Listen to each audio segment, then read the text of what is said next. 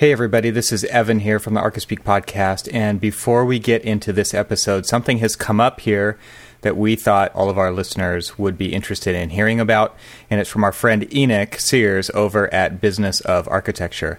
And he sent along a little note for this year's Business of Architecture Summit, which is going to be happening at the end of the month, and we wanted to make sure that you guys heard about it here on Archispeak. So here's what Enoch has to say. Attention architecture firm owners, don't miss this year's Business of Architecture Summit. This is the event that Chicago architect Frank Heitzman called the most profitable 2 days he spent in a long time. During these 2 days, you'll rack up 12 AIA learning units and hear from the leading thinkers on how to run a sustainable, competitive practice. It's being held on October 29th and 30th, 2015, online, not in a physical location, but because of the magic of technology, it's all going to be done online. Since the event is virtual, all sessions will be recorded and available for participants, but you must sign up before the deadline. Seminar topics include how to productize your services and boost your project profit by 12% or more, and think like a developer, how to win more projects, improve the built environment, and have more fun with every project. So what you need to do is go to businessofarchitecture.com/Archispeak to reserve your spot. And that way they know you came from here. And that does give us a little bit of credit, which goes a long way here on this little podcast. So we would love it if you guys would at least visit that link and see if it's something you'd be interested in doing. If you're a small firm owner, if you're a medium-sized owner, or if you are on your own, this summit is for you. This is something that I'll be attending myself, so I definitely hope that you guys will check it out as well. So again, it is the Business of Architecture Summit, October 29th and 30th, online. And if you sign up and you can't make it online during the seminar itself, you'll be able to go back and watch all of the recorded sessions whenever you need to. So that's it for the Business of Architecture Summit that we wanted you to know about. Let's get into the show.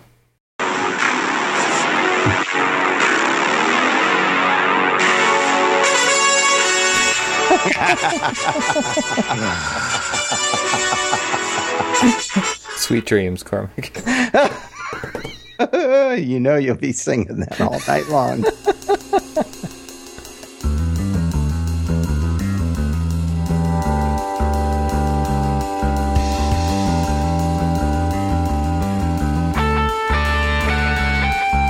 Welcome to the Archispeak podcast. I'm Evan Troxel. Each episode, Neil Pan, Cormac Phelan, and I have a casual conversation about all things architecture, and we invite you to listen in as we talk about everything in the profession, both the good and the bad. Maybe you're considering a career in architecture, you're still in school, or you've been around the blocks of Corbusier's City of Tomorrow more times than you'd like to admit. Join us in the studio as we stand around the water cooler and talk about why we love our chosen profession. It's time for some Archispeak. Africa, all the outline, my body in Tiffany blue. When I died, I drove right in and swam with the dolphins and Lisa Frank. And you. Welcome to episode 72 of the Archispeak podcast. I'm Neil Pan. I'm Evan Troxel. I'm Cormac Phelan. And this episode of Archispeak is sponsored again by ARCAT. Visit them at arcat.com, and we'll be talking more about them a little later in the show. And first off, we actually, for this episode, we have a guest, and she's a returning guest. And this guest is Rosa Sheng, who is a senior associate architect at BCJ, because I'm going to screw up the pronunciation of that firm's name, so I'll just say BCJ and let Rosa pronounce it properly. So Rosa, welcome back to the show. Thanks, guys. Glad to be back. And yes, I am Rosa Sheng. I'm a senior associate at Boland Sawinski Jackson in San Francisco. And I'm also the chair of Equity by Design, formerly known as the Missing 32% Project. And I can kind of talk about the name change if you'd like to know. We started off as a question, an inquiry about why women were leaving the field of architecture, but also why they weren't advancing in the profession as quickly as men. So there was a rough statistic, if you will, which is 50% men and women graduate from college, but by the time they get to be licensed architects, as AIA members were measured, there was only 15 to 18% of those women that were remaining in the field. So that was pretty shocking. And if you did the loose math, 50% minus 18, you get 32% missing. So that wasn't a true statistic by any means, but that started the questioning of how many people are really missing, where did they go, why are people leaving? So we formed a group under AIA San Francisco as a committee to start a survey, in essence, to dig a little deeper and figure out not just why women are leaving, but also asking a larger question of why men might be leaving architecture as well. So that was in 2014, and we launched the survey results a little less than a year ago today. Since then, there's a lot of exciting things that have happened since we launched the survey report. And the Equity by Design Symposium, Knowledge Discussion Action, which happened on October 18th, which Neil attended, right? Right. Was a very pivotal event. We had, it was sold out. We had 250 people attending, double of what it was the year before. And there are 50 people on the waiting list, and they came from all over the country to hear our survey findings. And we are shocked. We didn't think, one, that we would get as many people to respond. We had 2,300 respondents for the survey itself, about 60% women, 40% men. But that was still enough to be statistically, interesting in a way to understand what was going on in practice, what was happening to talent retention through the life of an architect. So the way we framed the discussion was from the time you graduate to the time that you retire, there are several pinch points, if you will, of why people may leave architectural practice in firms. Whether it starts with the hiring process of just graduating during the right economic, opportunity, or whether it's paying your dues, having to do, bathroom details or elevator details or whatever you don't find meaningful while you're waiting to get licensed. That might be a point of drop off for a lot of people. And then there's licensure, the almighty, 10 years or so it takes on average for a person to get licensed. While working those long hours and not making very much money, they might try to leave before they get to that point of licensure. And then the fourth and fifth ones kind of work hand in hand as stumbling blocks or pinch points.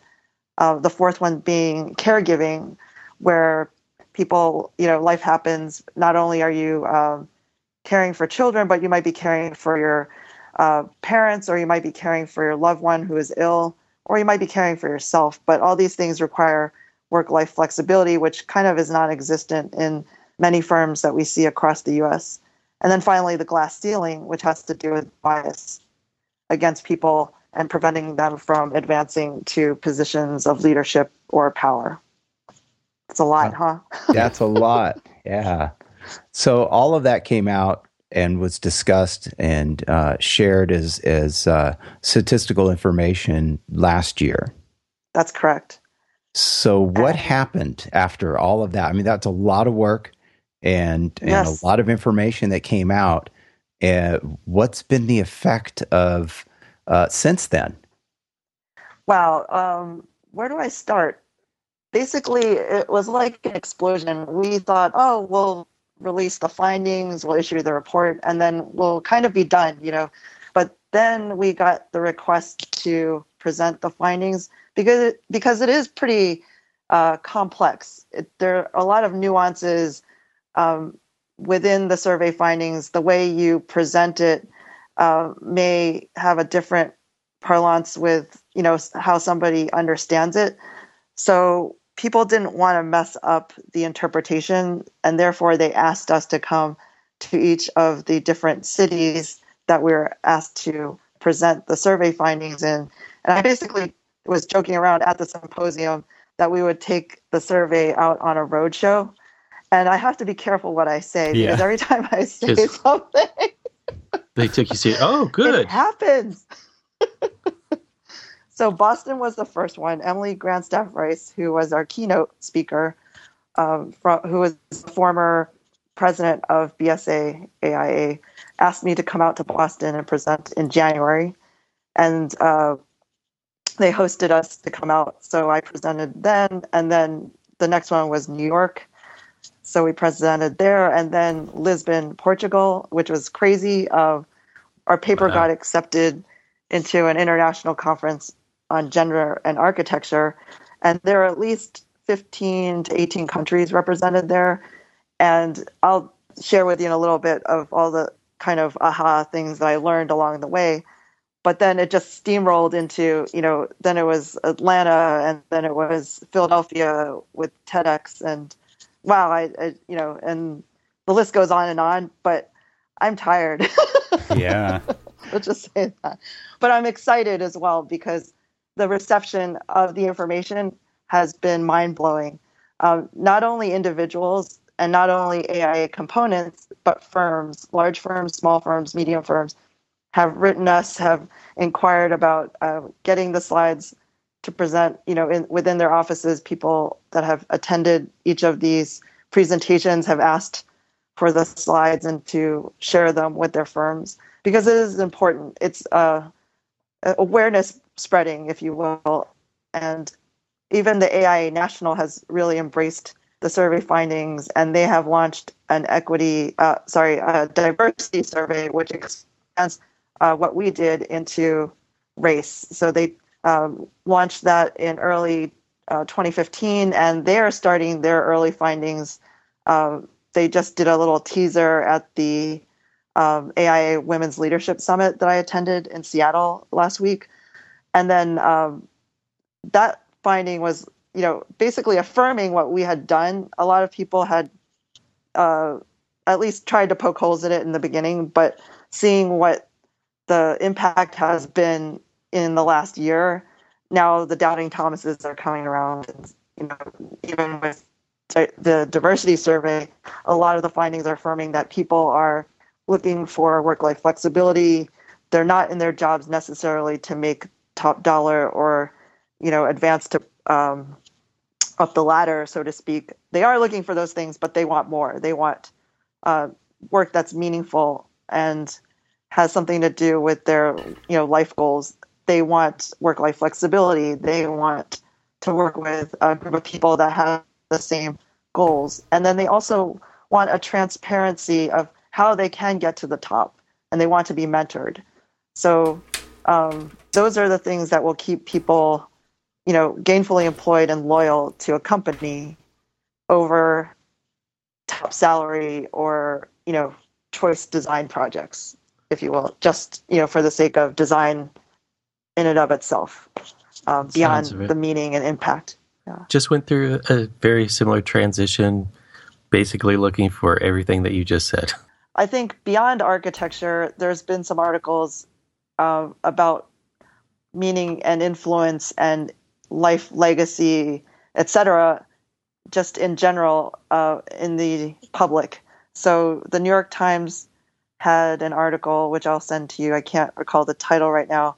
And Time Magazine also had one about ambition and how women and men view ambition differently. And I think more men are realizing what women have intuitively known about ambition, that ambition for ambition's sake is not something that's a definition of success for most women.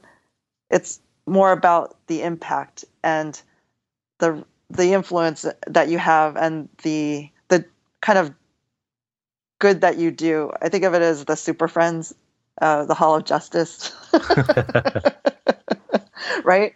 Yeah. Wouldn't it be great if we all had our secret superhero, thing going on the side? I like to think of it that way.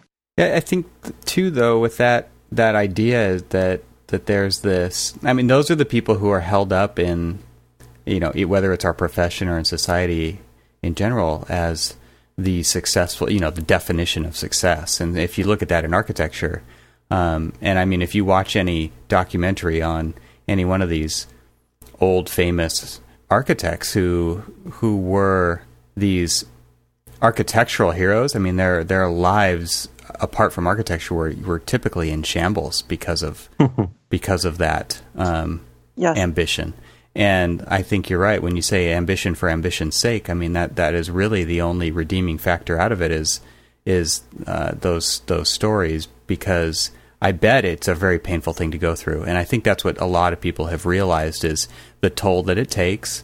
And if you get a taste of that early on, then you realize pretty quickly how that's kind of a fool's errand to take on that type of ambition and basically sacrifice everything for it. But there's a lot of firms that still operate with that as kind of an idealistic trait and expectation of people who are the younger up and comers in their firm. They just have this really high expectation of what you will be willing to do to achieve the levels that some people hold in very high regard. Yes, absolutely. So tying that all back together, I think what I've framed as this presentation has been really interesting because it's also reflective of my own journey. I was at a point of struggle where I was in that mindset of the linear path, the race, the competition, the where I thought I needed to be at that point in my life, and that wasn't happening for me. And then therefore I felt like a failure. And it's kind of indescribable because I'm sure on the surface I still looked successful to everybody around me, but it was very internal and self-evaluating in a way. And that was the point of there has to be something more in life. What is that something? Is this it? Yeah. And it was kind of empty. Outside the family was great. Everything in the family life was great, but that idea of what work should have been or could have been was not self-fulfilled prophecy, if you will, of my own previous vision. And then it was a questioning. So it was a turning point. And then each place that I presented, I told that story. And I think people saw in themselves, the storytelling aspect that we have to tell in order to overcome this idea of one or society's expectation of what or media tells us that is successful. Mm-hmm. The more we tell our stories, the more we realize that we all share similar stories. Oh, yeah. That as humans, we're all after similar things. But we don't feel like that, right? I mean, everybody feels isolated. Yeah. We're brainwashed. I'm the only one who is... Yeah, we're brainwashed by societal structures, right? Of what people tell us, the fancy car, the Apple Watch, the whatever it is that we're supposed to be getting. Success, or Neil. Acquiring. This is a family show, Cormac. Don't make Neil mad. But whatever it is, making principal before you're 40, all those things, they're not quite there unless there's some greater meaning behind it. Yeah, this society does not preach contentment. Yeah. No. Yeah. So I think the momentum has also been our kind of three-prong approach, which is knowledge, discussion, action. And it's one thing to complain about things. It's another thing to say, okay, we're going to get data to prove that we're right, that more people think the way we think than ourselves individually do. And then to talk about it and agree upon that we're all talking the same thing. Mm-hmm. But then to do something about it, the action part, that is the most difficult thing. But once you launch yourself into the action, it self-propels and it gains steam, and it's like locomotion, and it's the snowball effect of, people in aggregate spreading action. So that's our first and foremost goal beyond just the data and the talking about it, is to get people, enable people to act, not just collectively, but for themselves, to say, are you living the life that you really want to live? And if you're not, what are you doing to change that? Pretty deep thoughts, existential kind of stuff. It's questions lots of us face, though, so it's very appropriate. So where do you see the Equity by Design Where is it in this process? I mean, you've gathered information. You've taken it on the road. You've been discussing it. We're in action land. Are you in the action phase? We're in action Jackson full phase, full force. So a couple of things that we've done. So earlier in the year at the AIA convention, we were audacious enough to submit a convention workshop, a pre-convention workshop, and it was accepted. And so that was a place where we thought, well, we'll launch our workshop series, where they did so well. People loved what we crafted as programs for the symposium. Let's, make these resources for everybody. So we had a lot of people attend that, and you guys came to the happy hour. And it was a very customized experience that never happened at convention before.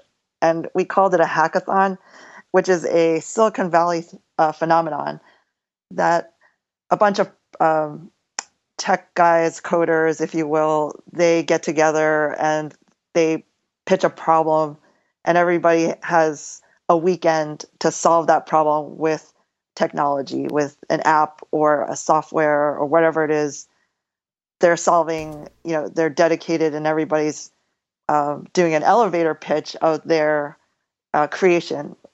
So our idea was to turn that into something about solving all these challenges with talent retention. We presented the survey findings, and then we set people to task, get into a group. It was kind of like Hollywood Week at American Idol, if you will, and meets Iron Chef. It was like, okay, secret ingredient, work-life flexibility, or architecture, and that's your secret ingredient. So then we put them to task. They're in this room locked together for 2 hours. And at the end, we had 3 judges. They had to, however they chose to present themselves, there was a rubric, and they could perform, they could sing, they could dance, they could, do a regular elevator pitch. But the goal was to have them propose an action or a solution to any one of these challenges. And the winning team was called Build Your Tribe. And they were so hilarious because right after, they actually ended up winning, but they proposed to design an app that would help bring people together with the similar goals, aligning yourself with people of similar values so that ultimately you could mentor each other and be each other's champions. Virtually, of course, but sometimes you would be able to meet these people in person. So they won for their idea. And right after that, within like an hour, they had a Twitter handle, Build Your Tribe, and then they had a hashtag. So by the time we got to the happy hour, they were launching this thing, and it was like on Twitter, and people were following them. It was great. Yeah. And it was all women. It was funny that way too, because usually, stereotypically, like, women don't engage in technology as much as men, but they're on it. They're, yeah. That's awesome. And I have to check back in with them. I don't know where they are with the development of their app, but I think this is a good prod to see where they are. And to me, this was it's something we've been talking about here on the podcast lately, just the role of design in architecture, and how a word that I keep seeing come up is intervention, and how architecture is and can be an intervention in the urban fabric around it. And but it sounds like architecture itself needed an intervention, and that's what you guys are doing. And it seems like in today's environment with social media, the internet in general, the ability to affect change is completely possible, and you're showing it. Yeah, absolutely. But that's not all. I got that from Steve. Wait, folks, there's more. Yeah. At the same time, that weekend, we basically launched the full survey report on our website. So we leveraged this software called Issue, or it's a website where you upload your document, and it's like a digital publication, right? So instead of spending lots of money on printing books, so to speak, and then figuring out how to ship it all over the place, we basically have a website link, and you go there and you can look at all the survey findings and read about all the good works that we did. And then that was tied into another action point, which was AIA Resolution 15-1, Equity in Architecture, which is something that I co-authored with Frank Pitts, who is AIA Vice President this year, and Julia Donahoe, who is a strategic council member on the AIA board. And I was pretty clueless because I had never written a resolution before, but under good advisement on how do I get a resolution approved, at the convention, people pointed me in the right direction, and Frank and Julia, who had written resolutions before, took me under their wing, showed me how it was done. I bounced, my original draft off of them, and they kind of helped really get it finessed in a way that they knew would pass. So the rest was up to me as far as building consensus and the outreach part of it, which I used social media. We got all the people that were, aligned with that goal in AIA all over the place, but also just regular supporters who were members who didn't know, much about equity and architecture as a resolution. And then we basically campaigned the entire time we were at convention. I almost lost my life. I don't know if you remember the story of me passing out pins. One rolls out into the street, and stupid me, I go out and I chase the pin. And I hear a screech of something, and I knew enough to stop when I heard the screech. I turn around, and there was one of those tour buses that was shuttling people back and forth from hotel to convention center. And literally, I could reach out. If I had reached out with my hand, I could have touched the bus. So could you imagine the headlines? Woman dies for equity pin. Not equity pin. Yeah. So needless to say, my efforts were rewarded. Thank God. 4,117 delegates, representing the entire AIA membership body, voted to pass this resolution. And it was a pretty amazing moment to be in that room and not to have anybody vocally oppose it. And then there are some people that voted no, like less than 100, and then 50 people abstained, but it was a landslide. Wow. Yeah. And that's starting up in the beginning of the year. So the president appointed a commission. The board, I believe, approved it in the last couple of days. And then we're going to kick off official meetings next year with this commission, representing all the different ideas and the research that's out there, getting experts not from architecture to come in and tell us kind of the best practices and the research that's outside of architecture. And then at the end of it, the goal is to make recommendations to have this be a regular thing of sorts, whether it's, surveys every, 2 or 3 years, or it's a knowledge community or continuing education or whatever it is as a resource that AIA can provide. It's meant to spearhead it as a permanent thing that's not just, oh, we haven't done this in 5 years. Here, let's do something about it, and then it gets forgotten again, but to make it more of a permanent part of the infrastructure of services for membership. Yeah, I think that's key piece right there, because there are so many things that this profession is guilty of thinking they've got figured out, and then they just let it go.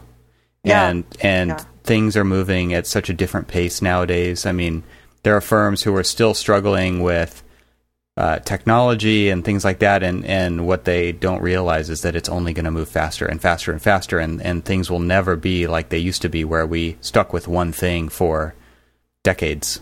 It's not going to be like that now, because we have global communication, and we have all of these these ways for people to communicate with each other and talk about best practices and talk about their experiences. Resources. Yeah, there's so many of these resources out there now that are available to everybody that nobody wants to go back to the old way of doing things, right? It's kind of opened up this whole new possibility for everybody. Absolutely. You can learn pretty much anything on YouTube these days. Totally. Right? Tutorials for everything. You could learn to build a house. You could learn to be an architect on YouTube. Kind of Maybe kidding. It's insane. Maybe there's a business model there. Hey guys, let's take a quick break and talk about the sponsor for this episode. This episode is sponsored by ARCAT. Would you like someone to draw CAD details for you? How about create BIM objects for you? Maybe even write specifications for you? Would you like this someone to do it all for free? ARCAT has already done this for you. Search the ARCAT libraries for these products and more, free of charge and no registration required to download content. ARCAT has created a website devoted to you, the building professional, to find building product information fast and hassle-free. Check out ARCAT today at arcat.com, and Archispeak really appreciates ARCAT's continued sponsorship of Archispeak. I just wanted to touch briefly on, we've talked a little bit about the effects that the whole equity movement has had, but and you've mentioned you've traveled a lot and you're that sort of thing. But can you explain to me, or can you explain to us really kind of the effect that it's had on you personally, and maybe even professionally? Yes. I think personally, I feel fulfilled in a way that I had never felt before. Even though I still love architecture, I'm still practicing architecture. I still love being part of the building process, from the time that we, get the project, making the pitch, all of that. I still love that. And it's funny because some people don't realize that I do all this and I'm still practicing architecture. But I can't give that up. People have asked me, well, what's next? Are you going to just do equity by design? And I say, no, I can't, because the whole premise is that it's about helping practice and talent retention. And how could I possibly help that if I'm not in the thick of it learning? It's like the living laboratory, right? Where the team that I'm working with now, I'm kind of doing the things that I'm finding out in the research, making sure that people feel engaged. Am I being a good mentor? Am I communicating? And am I teaching them the skills that they're going to need to thrive, to succeed, right? So I feel like as important as it is to spread the good words of the survey and all that's out there and all these great initiatives that we do, it would all be for naught if I wasn't in the kind of in the weeds, if you will, really trying to see if it works at that level, at that personal level, that one-on-one, individual. Am I affecting this person, or this person's future? And it's kind of funny because I joke around with my team right now that we are the equity by design team. Yeah. Because we have, we're multicultural, so we have myself, the Asian woman. We have an African-American man. We have another woman on the project and who's just getting married. And then we have a father of one child expecting the second child. So we've got the mixed bag of, all the things that could possibly happen, as pinch points. We're all in, various stages of pinch points. You guys are all accountability partners too. Yes. But our project is going well. We're all learning. We're getting good design results. We love the client. They love us. It's this weird kind of bubble, if you will, like all the things that could go wrong, because of our, tag as, oh, you're that person or you're that person, the odds are against you. Right. But we've kind of banded together and said, no, we're not going to let that happen. We're going to. Well, that's a little mix of reality, though. Yes. It's what the profession is. It's, your team is kind of displaying some of the where you were going with the, the life balance. Everybody has their own issues or things that they've got going on in their life, and each person is kind of building off of the experience or the knowledge base of the other person to kind of help them push beyond whatever it is, and not only improve the project, but improve themselves. Absolutely. And I think I've also gained more confidence in skill sets that I've wanted to improve upon. So public speaking, that's something that people, I think, because I speak so much, think, oh, yeah, you've been doing it for years. Oh, it's easy it's for old you. Hat. Yeah. It is very difficult, and it takes a lot of practice. But literally 2 years ago, I think, when I spoke at the first conference, and I was telling people in the office that I was going to do that, they looked at me as if I were crazy, or, just like, really? Because before that, I think, if I hit a stride and I knew what I was talking about, I could be okay presenting or pitching for a project. Yeah. But if I didn't feel comfortable, it showed. It's that confidence thing. But it takes practice to gain confidence. It's kind of chicken and egg. Mm-hmm. So you can't get confident at public speaking unless you practice. And then there's the risk of, messing up or whatever. So practice in front of the mirror. And then this other thing we learned at the Women's Leadership Summit, Courtney Martin, who is a speaker, and she works with TED, and she's married to John Kerry, who, not the movie star John Kerry, but the Autodesk former architect John Kerry, who lives in the Bay Area. Anyway, long story short, I was on a tangent, but she basically cited a TED talk about power pose.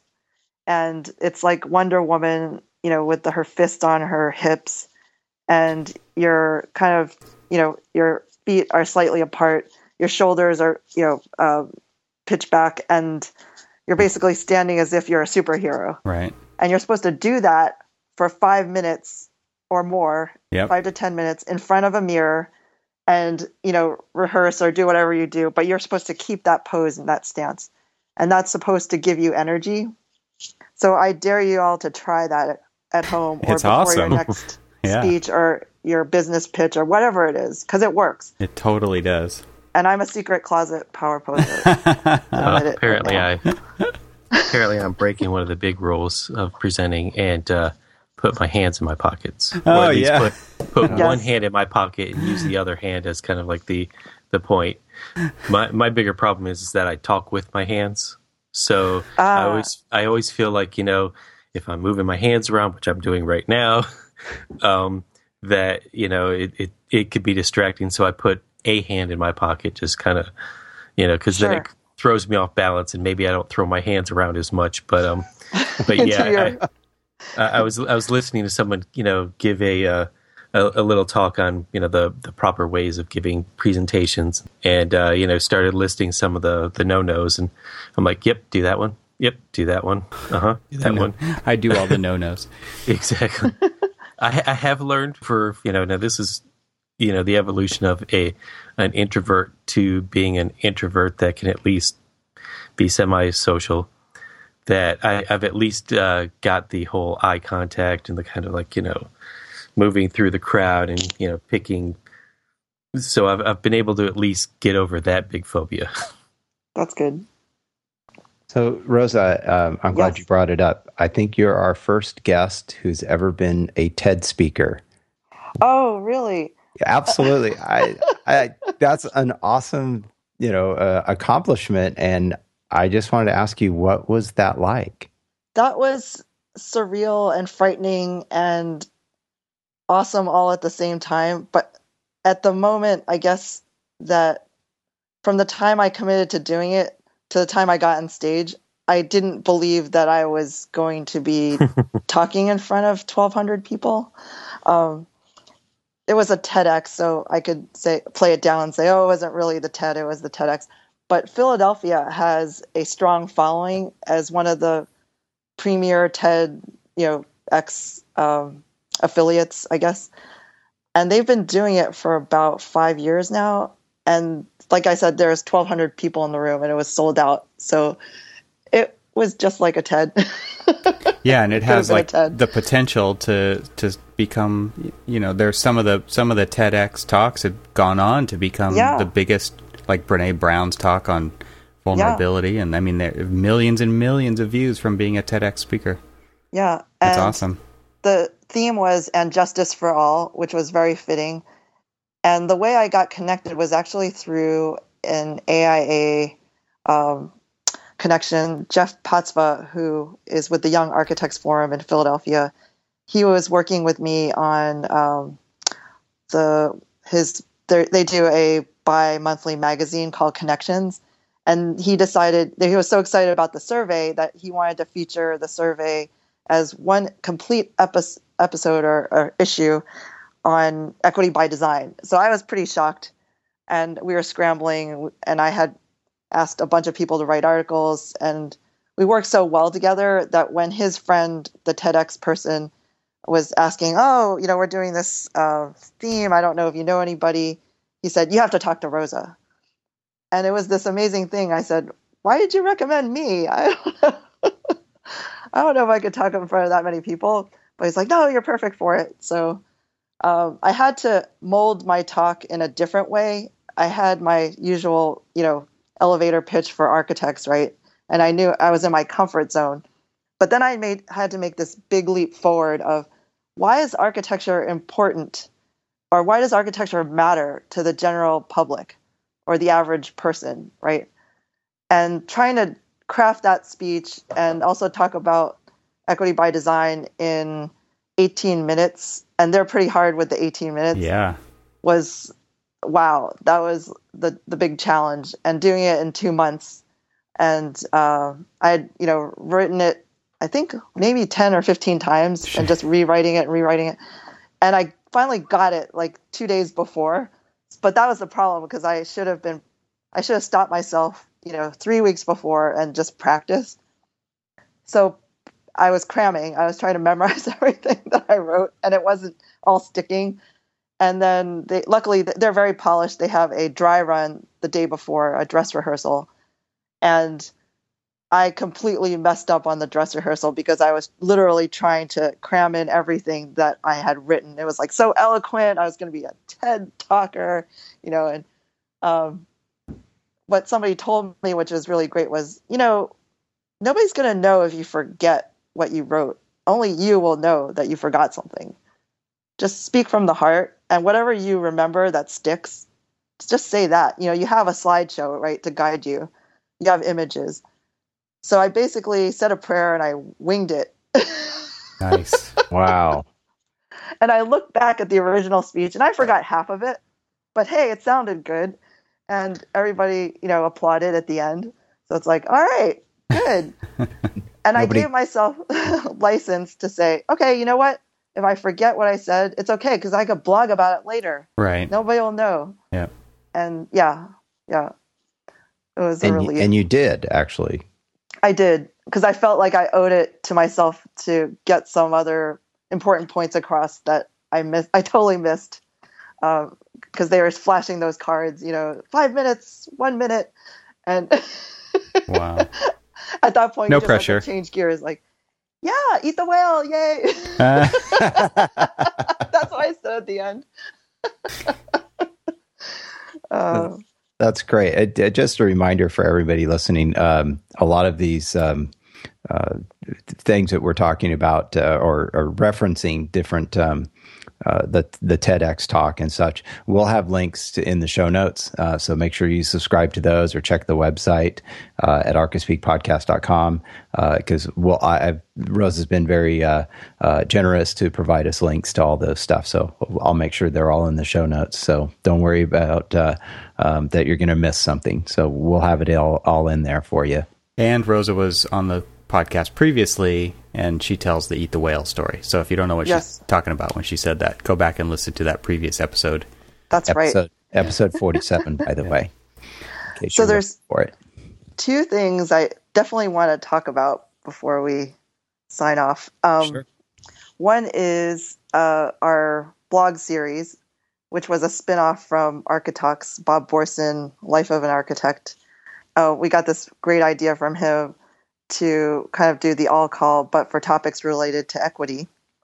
And they've been pretty successful in kind of getting different voices to the table that normally wouldn't even think about writing.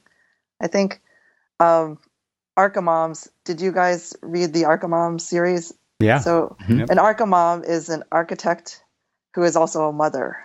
So we made this little splice of the name Archimom.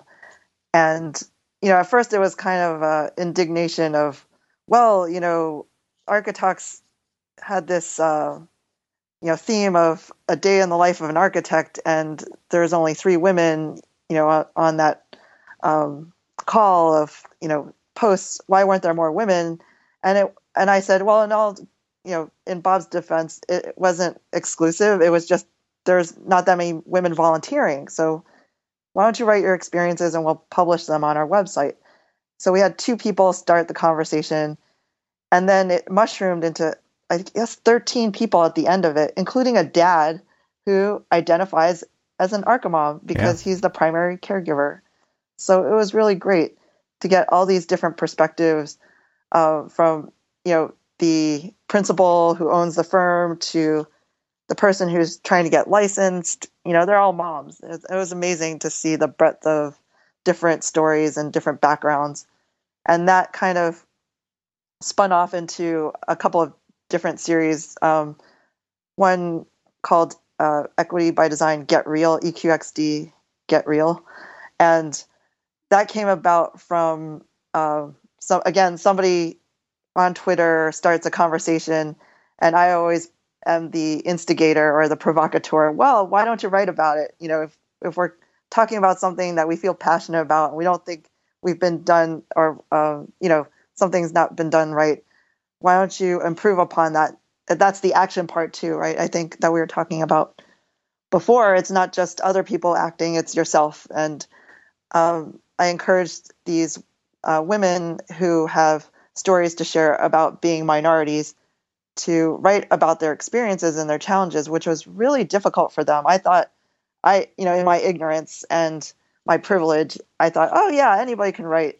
But it took a lot of coaching and mentoring to get them to be brave enough to submit their stories. And they were magnificent stories. They're really, I encourage you to read them, but one that sticks out in my head is Karen Williams. I met her eventually at AIA convention, but the kind of window into somebody's soul is what she gave us as this gift. And to be able to see her fear and all the challenges that she faces that are just unknown to us as separate individuals because of, again, where we are in life. It's the birth lottery of where you are in life. But she chose to embrace that story and to share it with us. And that was something that was kind of an aha moment. Like, we need more of this. So there was another series called EQXD, Bias and Privilege, Get Real, same theme, about daring people to tell their true stories. And it was a tough, very tough topic. People were scared. And I didn't even think anybody would volunteer. But it's something that needs to be talked about. And it's talked about in society at large as not just bias, but bias and privilege together, and not to point out at anybody else, but it's actually an internal self-reflection. We all have bias against ourselves in whatever shape or form, but we also have privilege. And people might say, well, no, I don't have any privilege. I have been wronged. But to live in this country, the United States of America, and not to be worried about where the next meal is coming from, or having to find that meal, or your own protection or safety every day that you see, in the media about different third world countries that have to deal with that. We are privileged, even if we're not getting as far as we can forward, as fast as we can, or where we think we should go. We have a lot of things to be thankful about. So what we did was we challenged people to identify the biases against them and also identify the privilege that they have as well. So it was a two-sided thing. And we had 10 people submit for that. And again, highly recommended. If you go and read these stories, they're eye-opening into that kind of self-reflection, but also empathy and being able to know what another person's story and where they're coming from. Yeah, what a great turnout. That's awesome. Yeah. So what's next for Equity by Design? I'm glad you asked. There's more. But wait, there's more. So currently, there is a campaign by some of our counterparts that is kind of a beta version of what we're concocting as the next thing, which is aligning all the different equity organizations, not just in the U.S., but around the world. And we're dubbing it the Equity Alliance for now until we think of a better name. But there is a group called Parler in Australia, and there are organizations all over the world, in the UK, Germany, Brazil, wherever it is, Saudi Arabia even, that represent either women in architecture or just people interested in equitable practice, which involves men as well. And, fighting for the right things, whether it's pay equity or it's, work-life policies that are friendly to not only families, but, people that need care or time off, for sick leave, but all these good things, right? So one of the kickoff things is an idea about Wikipedia. And I don't know if you've heard about this before. It's called Women in Wikipedia. So there's this phenomenon with Wikipedia where it was obviously started, in tech. And of course, there's more men involved as editors of Wikipedia. So there are certain protocols about writing in Wikipedia and how things are documented and accepted. And just out of whatever natural happenstance, there are very few women recognized, in art, especially in architecture, but art as well. And, where you would find a lot of notable whoever for whatever profession, you find less women. So to remedy that, last year, there was a campaign that on International Women's Day, everybody was going to go on Wikipedia and we were going to write women into history, because if you're not on Wikipedia going forward, you don't exist. So it was kind of this like aha moment of, oh my gosh, is that true? It was this existential question of, if I'm not on Wikipedia or the internet, do I exist? And there was this great campaign, but at the end of it, half the submissions got deleted because they weren't, following the rule books or the protocols of what was recognized as a Wikipedia entry. So shocking, right? How do you get into Wikipedia? And so they applied for a grant, Parler and architects and a group in Berlin, whose name I can't remember right now, but I'll send you the link. And they got the grant from Wikipedia to teach people how to write a proper entry so that you don't get erased from Wikipedia. So coming up, I guess, October 15th, there's going to be another one of these all-day sessions of trying to write people in. But this time there's a guide, a step-by-step guide on the things you need to do or understand so that your entry doesn't get deleted. Isn't that amazing? Just like any successful project, right? You have to know your constraints. Yes. Yep. Yeah. So, yeah, you guys should also write yourselves into Wikipedia, or write each other in, because you're technically not allowed to write yourself in. They will delete you. Yeah. I just checked. I don't exist, so somebody will have to do it for me. Archispeak doesn't exist either, so. Yeah. Oh, it doesn't? Not surprising. Well, somebody will have to write you in. I'm not surprised at all. I'll write your Wikipedia page, Neil. Oh, no, I don't think so. Well, Rosa, thank you so much for your leadership. I think that one thing that you've proven with Equity by Design is that you can lead from wherever you are, and you don't have to wait to be asked. Exactly. To become a leader. And I think that the cause, the movement, it just proves that if you can rally, you can do anything. And the places that has led you, the opportunity and the outcomes that have come out of this have been something you never thought of, but then also just these amazing things that are helping change so many people's lives. And I think it's one of the biggest reasons we want to help spread the word on Archispeak, is just because it's such a great thing, and we can't help but try to help any way that we can. And so hopefully this will help a little bit. Yeah, we really appreciate your support and also getting the word out. And I'm going to leave you with 5 things that you can do to kickstart equity. All right, lay it on us. Hear the list? Lay it on us. Yep. Okay, number 1, embrace technology. Leverage your internet, social media, whatever it is. Start a blog site, start a Twitter account, update your LinkedIn, and be present. Exist on the internet. Get on Wikipedia. Yes. Number 2, document.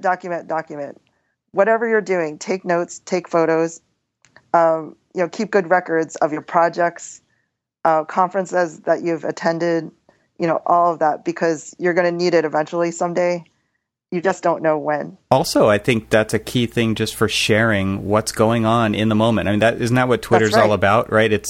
It's sharing what's happening right now, and that has been probably a huge thing for equity. Absolutely. Yep. Yeah, whatever you're doing, if you have a meeting, take a photo, share that it happened, right? And then 3 is recognize. Appreciate other people for what they've done, call them out. If you be the champion of somebody else, help propel a future generation and help recognize people that are older that have done significant things that can't help themselves or, aren't going to be able to learn technology in a timely way. Help propel other people, nominate them for awards. And then 4 is participate. If you don't see a panel discussion with a diverse group of participants, you can, yes, bring it out, call it out, but also you are part of the solution. Submit for that next panel where you do have a diverse group of people, right? You have to be part of the solution. Also be part of panels that review, like the AIA, national, be part of the panel that's part of the selection committee that approves these seminars and workshops. And then the last one is really important. Advocate. Take action. Start a group. Start an initiative, any small initiative, and be a champion. Like I said before, as you guys are our champion, we will be your champion as well in return. Just by the goodness of our hearts, not because we're doing an eye for an eye kind of thing, but just because we like you. Yeah, I think one of the core principles that I keep seeing comes up is the radical inclusion that you have. We talked a little bit earlier about this being kind of an intervention in a profession that has typically known for its exclusivity. And so fighting for the underdogs in the profession is going to win big points, and I think it just gives people that voice that they've been asking for so long. So thank you. Absolutely. Thank you. Yeah, it's been great. Thank you very much, Rosa, for taking the time out to join us again, actually, and sharing everything that's been going on. I think it's important that we kind of touch base and have a good understanding of where you've been and with the equity movement and what's next and where it's going to go. Yeah, we're just getting started. We're doing another survey in 2016, so stay posted, stay tuned, and we'll have more information early in the year. Great. Well, we'll have to maybe have you back on then and talk about what the next survey is about. Absolutely. It seems like with this movement that's going on, to keep your finger on the pulse is going to be a key thing moving forward. So kind of going back and doing these surveys again and again is going to be important to track effectiveness and change and see what's actually happening, because the only way we're going to know is by these people who are going to participate in those surveys. That's right. Yeah, great. I'm happy to hear that you guys are doing that. And it seems like the way that you're communicating these things with the infographics, I mean, the audience that you're able to reach by making it more than just a written blog post. We're trying to help through podcasting. I think there's a lot of different mediums that, like you said, embrace technology. There's so many ways to get the word out, and people have their own favorites. So it's important to kind of blanket everything. But it seems like you guys were really, I don't know, it just seemed to hit the right chords, right? Because because there was so much response to with the report that you published and the way that you presented the material. I have to give a quick shout out to my team because oftentimes I'm perceived as the figurehead or the representative of the group, but Lillian Aspirin Kleiman, Annalisa Pitts, Helen Wong, Saskia Dennis Van Deel, they're part of the core team, and there's countless others, but the people that did the infographics, Ming Thompson of Atelier Cho Thompson, she basically donated that as an in-kind thing to get this thing going because she believed in where this was going. So we're really appreciative of all the people, the sponsors that, became our champions. So thank you for letting me plug in their names because I feel badly that oftentimes, the focus is on me and it shouldn't be. It should be on Equity by Design. So thank you. No, that's fantastic. I really appreciate you bringing up the people behind the scenes that may not get noticed as much because they're the ones that are making it happen, and they're the ones that are joining you and everyone else to create change and create this equity that we so badly need. Definitely. Can you tell people where they can learn more about the whole equity movement? Oh, yes. So if we have a website, it's still called themissing32%.com. So we are trying to change that name. I'm in the works. I bought a domain called Equity or EQX Design, but I don't want to confuse you. So it's still themissing32%.com, and you'll get the link on the Archispeak, the website link there. So yeah, we'll have it. So don't worry about that. Yeah, when we're ready to launch, you'll know it. We'll have a party. Great. We'll be happy to spread that word. Don't worry. Great. All right, Rosa. Well, thank you very much for joining us. We really appreciate your time. Yeah. All right. Take care. Thanks, Rosa. Bye-bye. Thank you. All right, fellas, I think it's time to wrap it up for the show. If you have questions or comments about the show, visit our website at archispeakpodcast.com. There you'll find links to our individual Twitter accounts and the Archispeak Podcast Facebook page, so you too can join in on the conversation. And if you have an inspiring tale to share, call the Archispeak Podcast hotline at 415-484-8496, and you can also call that line to leave any sort of office horror story. We're still waiting for somebody to anonymously, of course, call in. Don't worry. You can't tell our voices sometimes on the podcast, so we're not going to know who you are either. So please call in at 415-484-8496 to share that story on the show. So thanks, everyone, for listening, and stay subscribed. Good night. Good night. Good night.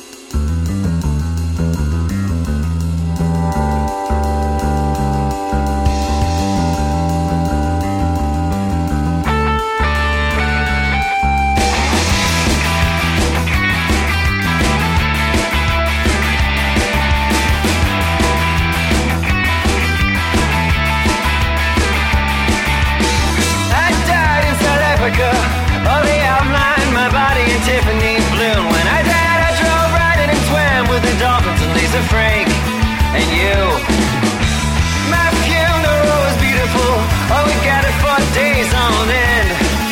Thank God I'm cut, 'cause for my kind of luck I'll be up on the block in front of all of my friends. This is what you get. This is what you get. This is a schedule. This is a set. It's unpredictable lest you forget.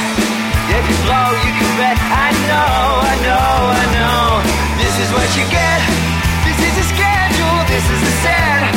It's so predictable as you forget. If you blow, you can bet. I know.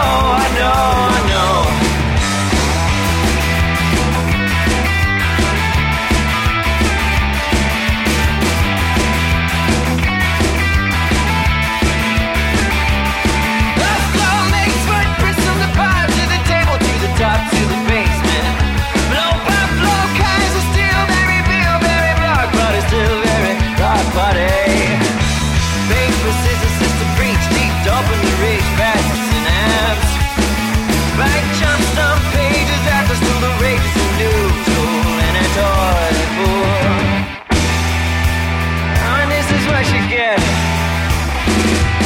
what you get. This is a schedule, this is a set. It's so predictable that you forget. If you flow, you can bet. I know. This is what you get.